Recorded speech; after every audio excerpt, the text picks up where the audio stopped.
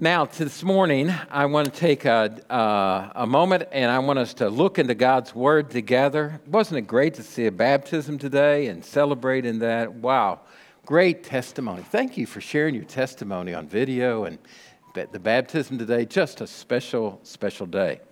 Now, I invite you to open your Bible to the book of Job, and that's where we're at today. We'll be looking at the last chapter in this wonderful book, and a very curious and different book that's found in your Bible. And so if you find Job. Now today, I just want to warn you that I don't have a lot of sermon slide scripture verses, but we're going to do it the old-fashioned way, and we're going to look up the verses in your Bible, all right? And so you're going to need your Bible today, and so look with me to Job, and we're in chapter number 42 today, Job chapter 42, and I want us to look at the book of Job together, all right, and chapter number 42. Then Job replied to the Lord, I know that you can do anything and no plan of yours can be thwarted. You ask, who is this that conceals my counsel with ignorance? Surely I spoke about things I did not understand, things too wondrous for me to know. You said, listen now, and I will speak. When I question you, you will inform me. I heard reports about you, but now my eyes have seen you. Therefore, I reject my words, and I'm sorry for them. I am dust and ashes.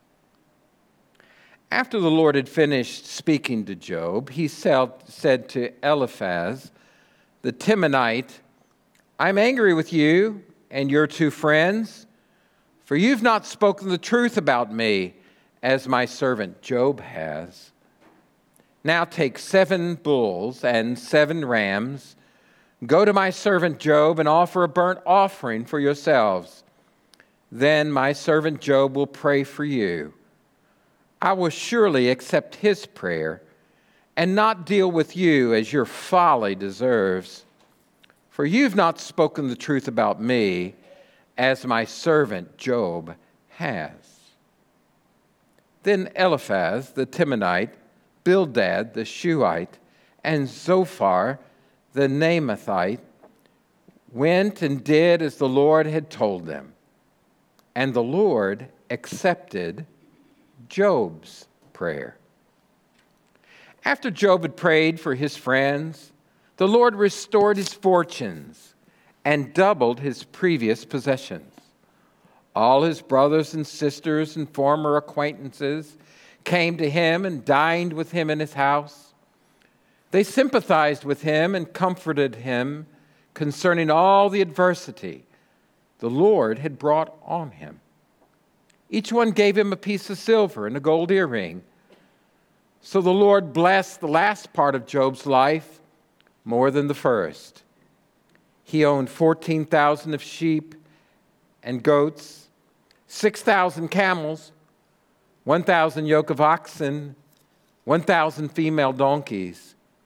He also had 7 sons and 3 daughters. And he named his first daughter Jemimah, and his second Keziah, and his third Karen Hapuk. No women as beautiful as Job's daughters could be found in all the land. And their father granted them an inheritance with their brothers. And Job lived 140 years after this, and he saw his children and their children to the 4th generation. Then Job died, old and full of days. Amen. Heavenly Father, as we study this book together, I pray that you would speak to us from the counsel of your word. And Father, that you might instruct us and encourage us in our faith and our walk with you and our trust in you. Father, today I pray that if there's somebody here that doesn't know Christ as their Savior, they might turn from their sin and put their faith and trust in Jesus Christ as their Savior. Well, Father, speak to our hearts. We're listening closely to your word. We want to understand it. We want to know you in a deeper, more intimate way. In Jesus' name we pray. Amen. As we look at the book of Job together, it's part of what we call wisdom literature. It's perhaps the oldest book that we have in the Bible. And the setting is a time during the patriarchs, most likely during the time of Abraham's days. There's no reference to Israelite history, to the Exodus, to the law, to the tabernacle. But it's about this man, Job. And Job is a righteous man who lives a long life. He acts like a priest for his own family. The book of Job is different in its Hebrew language usage, and it's a little bit unique in the Hebrew vocabulary and the dialect. And the theme of the book of Job is about evil and suffering and sin.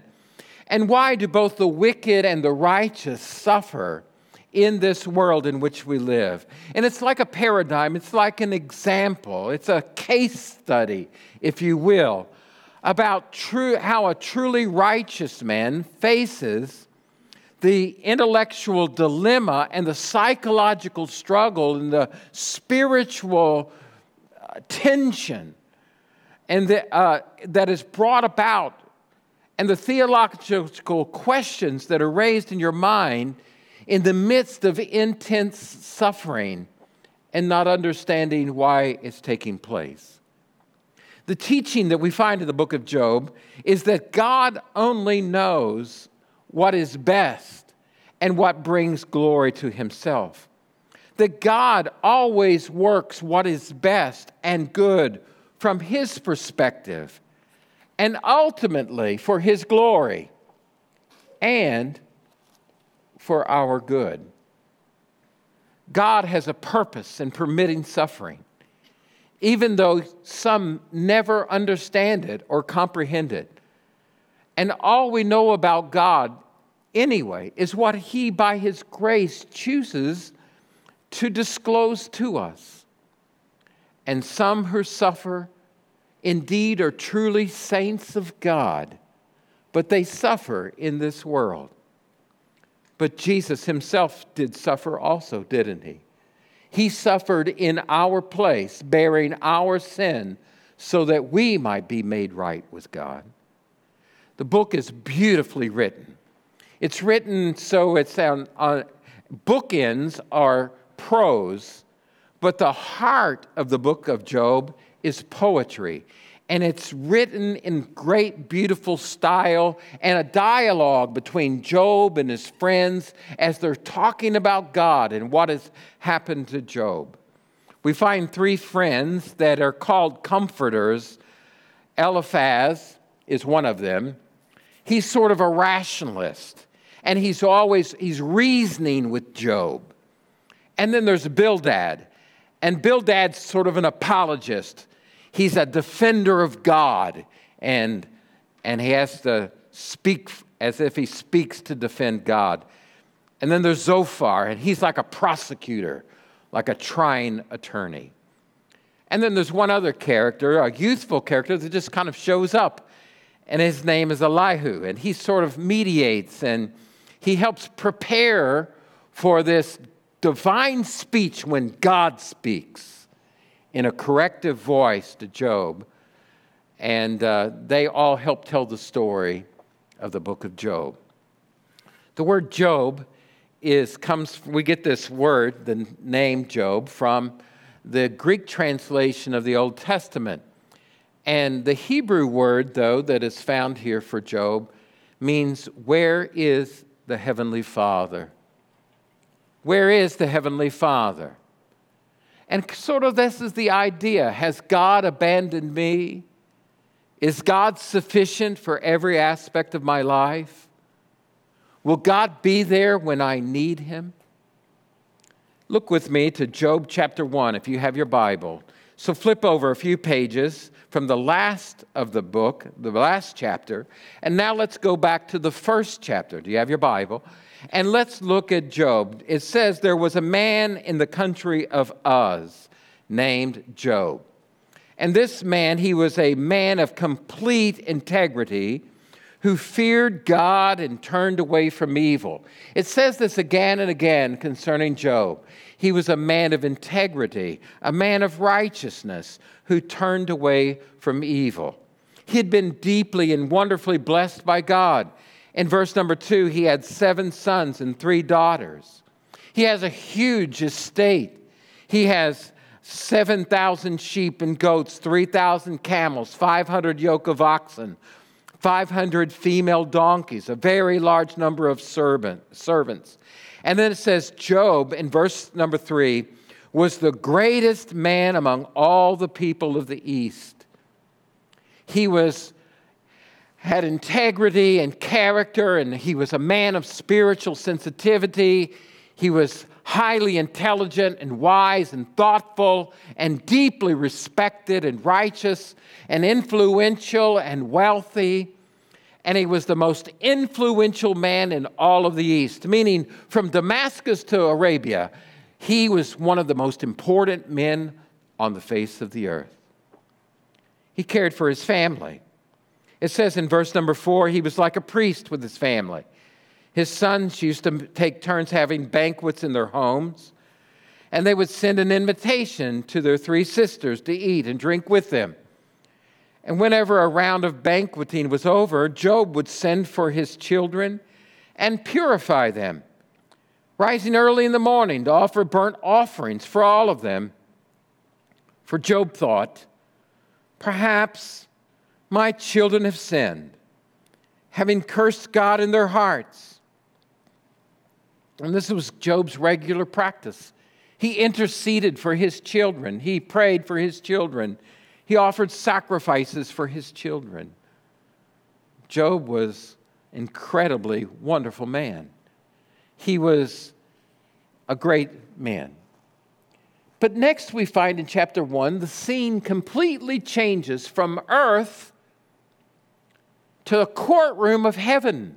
Now, something's going on in heaven that Job can't see and Job doesn't understand. And the sons of God are gathered there, the angels that roam the face of the earth, these sons of God.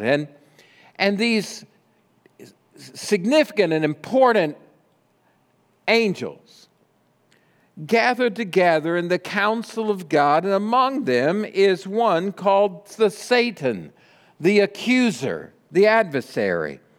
It says in verse 6, one day the sons of God came to present themselves before the Lord, and Satan came with them. Now, Job knows nothing about this. This is happening in heaven, unknown to Job. And the Lord asked Satan, where have you come from? From roaming the earth, through the earth, Satan answered, and walking all around it. And the Lord said to Satan, have you considered my servant Job? No one on earth is like him, a man of perfect integrity who fears God and turns away from evil. That's verse 8. Chapter 1, verse 9, Satan answered, does Job fear God for nothing? You've placed a hedge around him and his household and everything he owns, and you've blessed the work of his hands, and his possessions have increased in the land. But stretch out your hand and strike everything he owns, and he'll curse you to your face. Wow. Do you hear the accusation? He only serves you because you bless him. He only lives for you because you've been good to him and you protect him.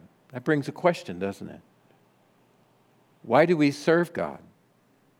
And is it only because he's blessed us? Well, do we serve him when life is difficult and hard?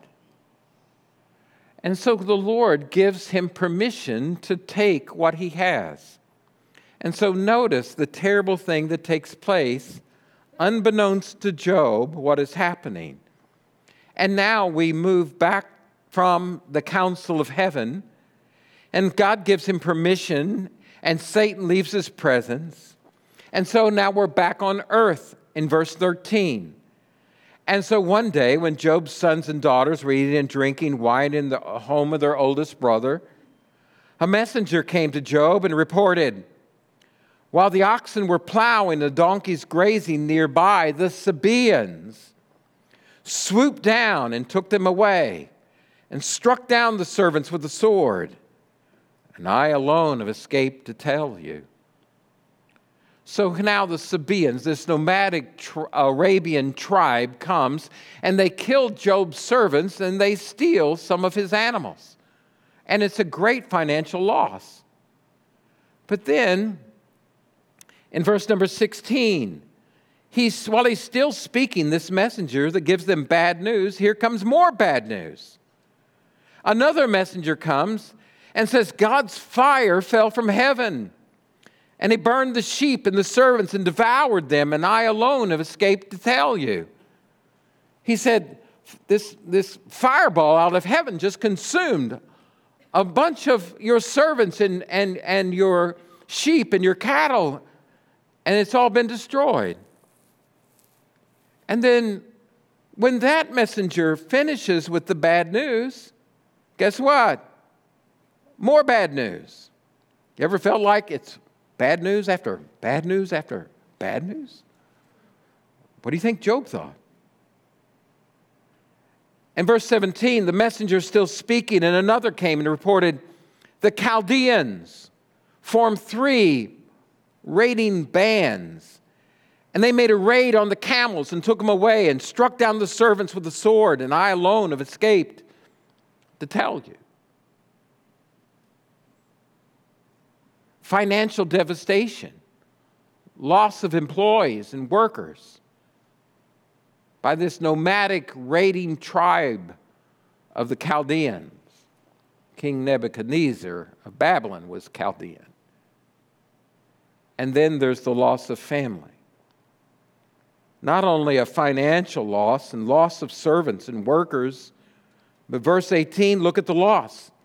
He's still speaking, and another messenger comes and reports, your sons and daughters were eating and drinking wine in the oldest brother's house, and a powerful wind from the desert struck the 4 corners of the house, and it collapsed on the young people, and they died. And I alone am left to tell you. And now his children, all wiped out by a tornado kind of wind that wiped out his whole family. And how does Job respond? Job stood up and tore his robe and shaved his head and fell to the ground. And he worshiped God. And he said, naked I came from my mother's womb, and naked I will leave this life. The Lord gives, the Lord takes away. Blessed be the name of the Lord. And throughout all of this, Job did not sin or blame God for anything. What a man. Amen. Are you still with me this morning? Now the scene changes. In chapter number 2, back to heaven again, in the courtroom of God. And God is there, and the sons of God present themselves before the Lord. And Satan, this accuser of the brothers, comes also, this adversary. And the Lord asks Satan, where have you come from? Satan says, from roaming through the earth. And Satan answered him, walking all around it. And then the Lord said, have you considered my servant Job?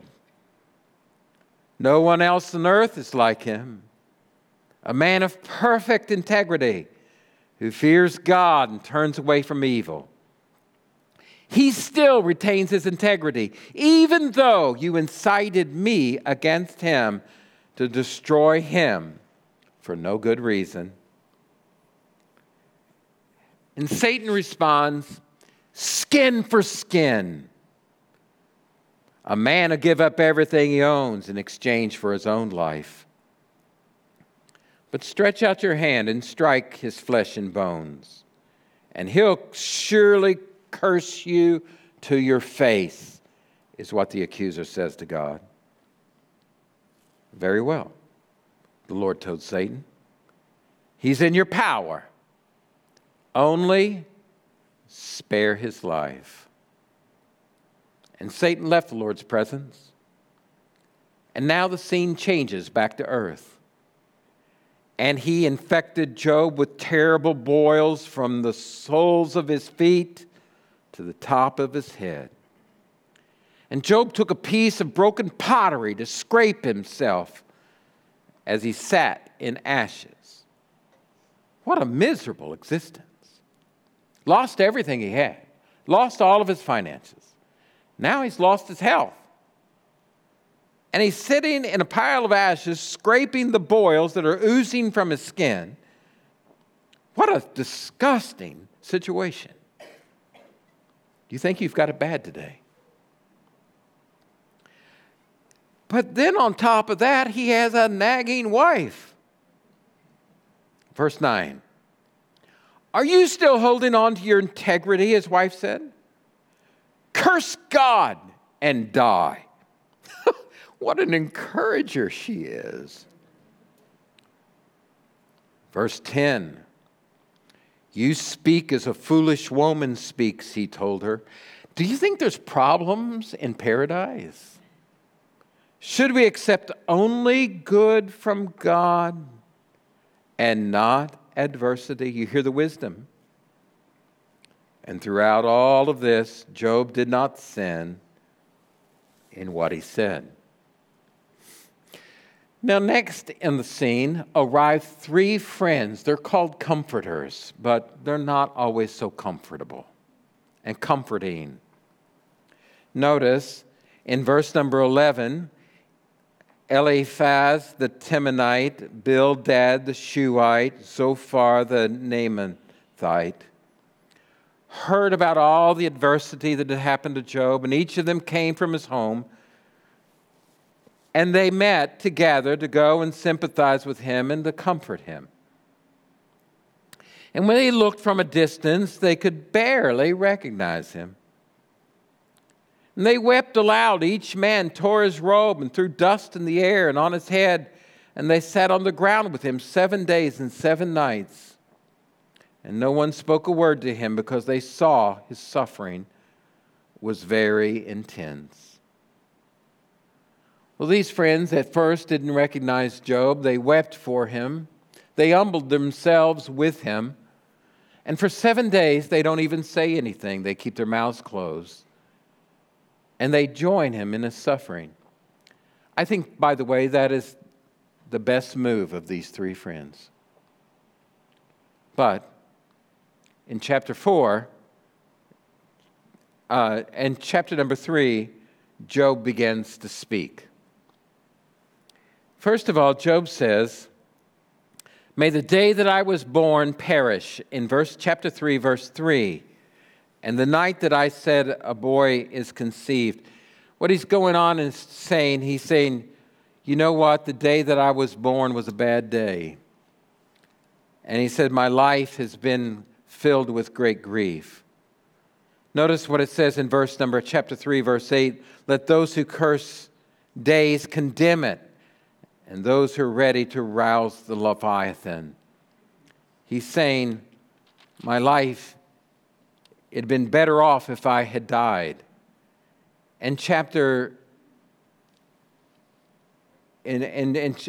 number 3, he's saying, my life would have been better off if I had not even been alive.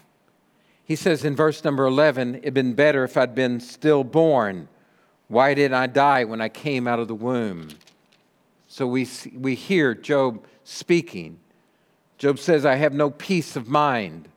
Notice in chapter number 3, verse 25, for the thing that I feared has overtaken me, and what I dreaded has happened to me, and I cannot relax or be calm. I have no rest. for turmoil has come. Not only have I suffered huge loss in my life, I've lost all of my wealth, I've lost all of my family, I've lost my children, and I've lost my health.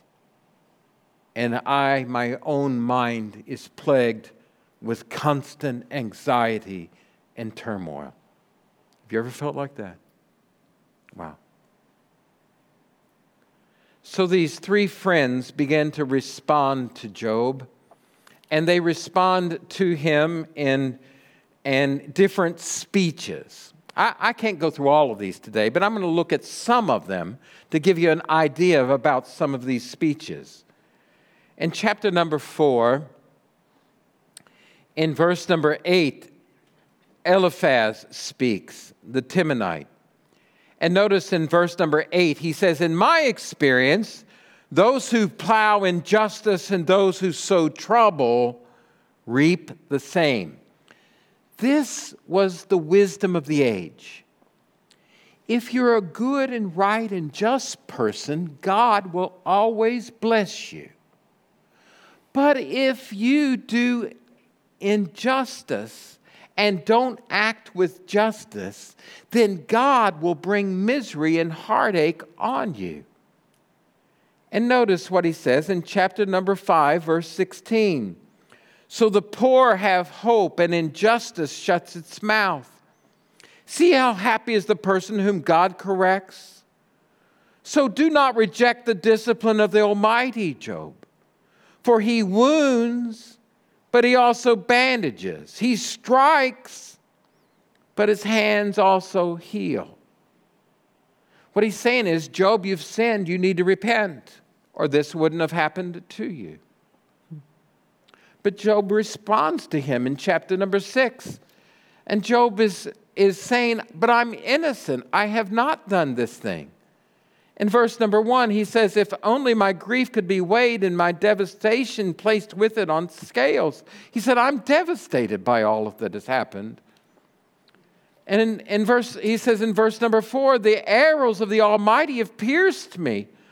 My spirit drinks their poison. God's terrors are arrayed against me." Notice in chapter 6 and verse number 24. Are you still following with me in your Bible? "Teach me and I will be silent. Help me understand." He's talking to God. What did I do wrong? How painful honest words can be, but what does your rebuke prove? He says back to these friends. He's saying, look, I haven't done this thing. Notice in verse 29, he says, "Reconsider, don't be unjust. Reconsider, my righteousness is still the issue.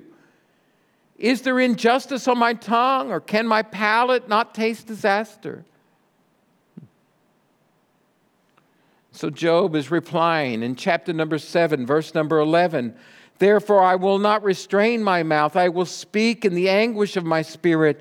I will complain in the bitterness of my soul. This isn't right." Verse 20, "If I have sinned, what have I done to you? Watcher of humanity, why have you made me your target, that I've become a burden to you? Why not forgive my sin and pardon my iniquity? For soon I will lie down in the grave, and you will eagerly seek me, but I will be gone." And then Bildad, one of the other, this apologist for God, in chapter number 8, verse number 3, he says, "Does God pervert justice? Does the Almighty pervert what's right?" He said, "This is why this has happened to you, Job." Verse 4, "Your children sinned against him. He gave them over to their rebellion. But if you earnestly seek God and ask the Almighty for mercy, if you're pure and upright, then he will move even now on your behalf and restore the home where your righteousness dwells." He says, there's sin in your house, in your family, in your life. In chapter 8, verse 20, "Look, God does not reject a person of integrity. He will not support evildoers. He will yet fill your mouth with laughter and your lips with shouts of joy." But Job's reply to him in chapter 9, yes, I know what you say is true, but how can a person be justified before God? In verse 3, if one wanted to take him to court, he could not answer God once in 1,000 times. Who's going to summon God to court? Who has authority to do that? In verse number 15 of chapter number 9, even if I were in the right, I could not answer. I could only beg, not judge for mercy. Why? Because he's so much higher than me. He's God. Verse 19, you hear Job's dilemma. If it's a matter of strength, look, he's the powerful one. If it's a matter of justice, who can summon him? Do you see the conflict? Do you see the problem? And you see the bitterness and the hurt. In chapter number 9, verse 32, for he's not a man like me that I can answer him, that we can take each other to court. There's no mediator between us to lay his hand on both of us. We're not equals. We can't do that. That doesn't work. Chapter 10, verse 1, I'm disgusted with my life. I'll give vent to my complaint and speak in the bitterness of my soul. Verse 2, chapter 10, I'll say to God, do not declare me guilty. Let me know why you prosecute me. If it's good for you to oppress, to reject the work of your hands and favor the plans of the wicked. So Job's reply is there's bitterness and hurt and no understanding.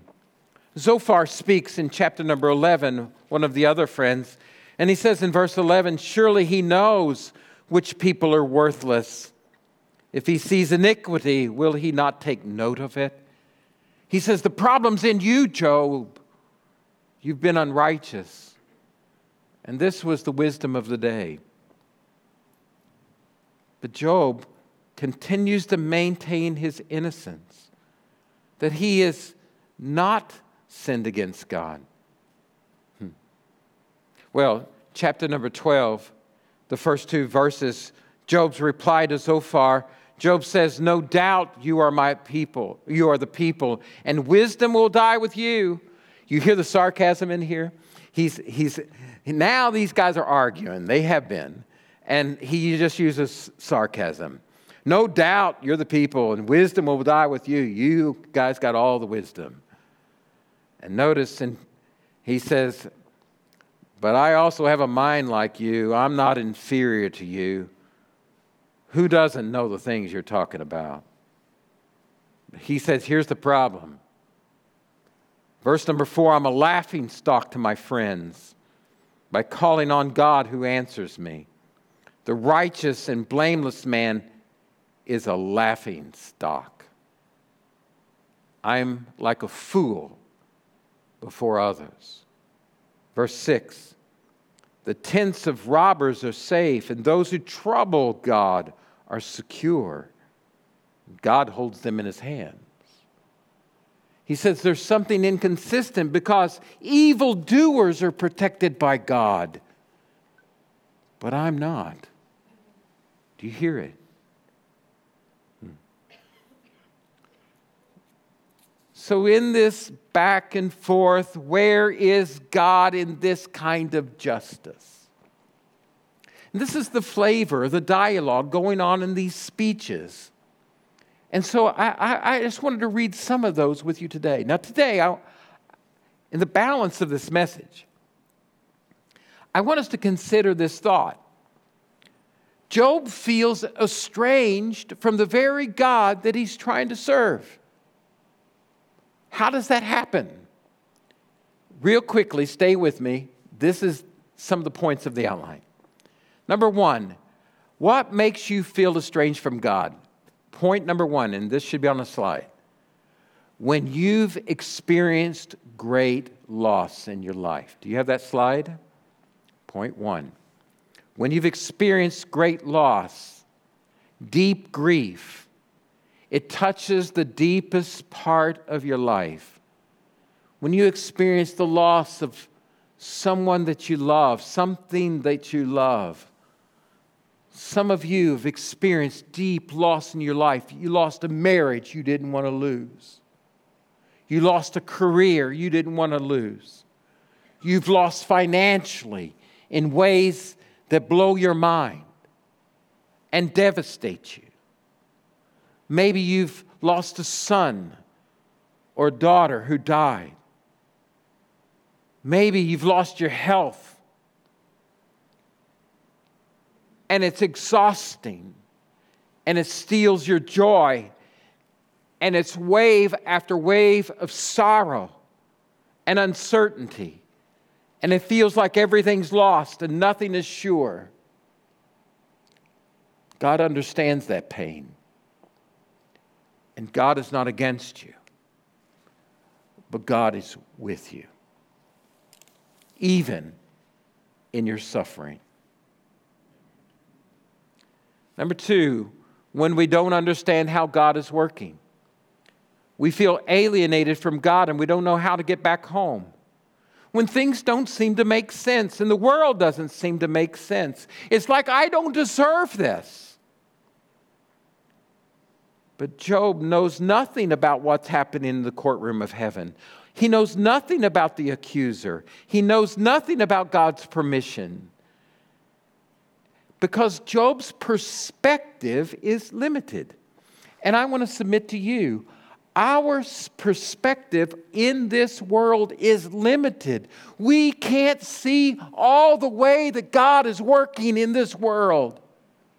But God makes no mistakes.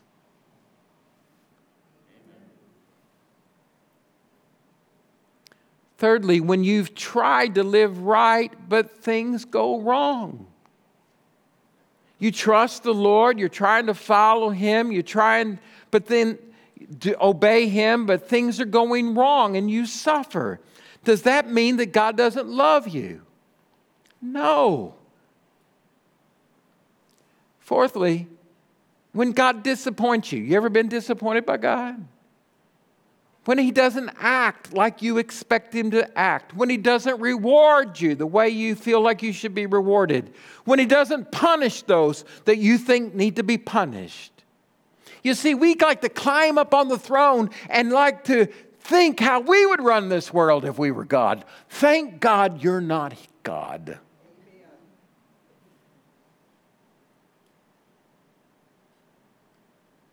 And God doesn't always act in the way that you expect or the way that you want Him.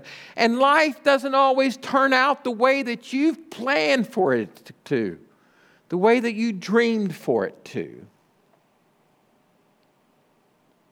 I was reminded again yesterday in a conversation with my mom about her family.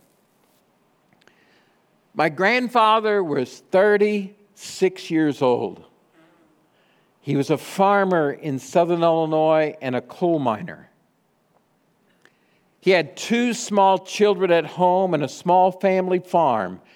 And at 36 years old, he was drafted to fight in World War II and left his wife and 2 small children to try to fend for themselves and run a family farm. He was shipped off into Italy and fought in the war in Italy and was shot and wounded and lying bleeding on a battlefield while his wife was at home for over 2 years by herself, plowing with a horse and a plow and harvesting and doing a farm by her own self. Life isn't going exactly the way you had planned.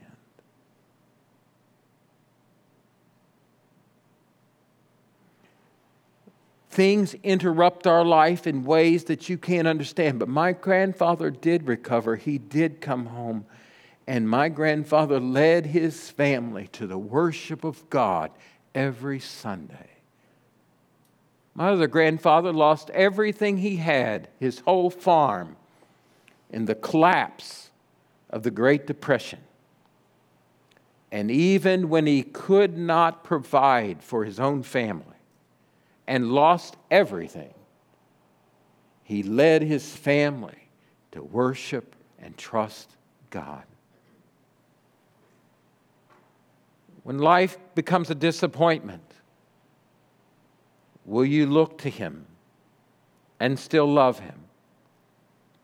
When you feel that you've been misunderstood and falsely accused, it has a way of making you feel alienated from God. They falsely say, you've sinned. It's got to be your problem. Your kids sinned. You must deserve this. You feel alienated from God when the Lord is the one that causes the hurt in your life. I mean, where do you run if the one hurting you is the only one who can help you? And this is Job's dilemma. And finally, you feel alienated from God when your complaint is against God himself. When your complaint is against God, who can advocate for you? Who can stand and accuse him? Who do you appeal to above God? You can't appeal to anybody above God. And this is Job's struggle. But how does Job come home to him? Well, that's what we just looked at, isn't it? Look with me to chapter number 40. When God speaks to Job, he breaks out and speaks in chapter number 38, and he says, "Where were you, Job,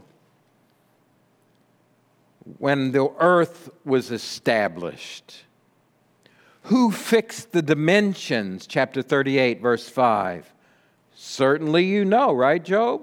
Who stretched the measuring line across it? Who created this whole world, Job? Verse 11, when I declared, you may come this far but no farther, your proud waves stop here. He says, when I'm in charge of the seas and the lands and the stars and the constellations, and I hang them into the world, when I tell the nature how to work and the goats how to bear their offspring and how the wild donkeys work and the ox and all of the animal kingdom. And when I take care of all of this created order and all the constellations of heaven, where are you in all of that, Job? And finally, Job realizes the smallness of himself and the greatness of God. Chapter 40, verse 1, the Lord answered Job, will the one who contends with the Almighty correct him? Let him who argues with God give an answer.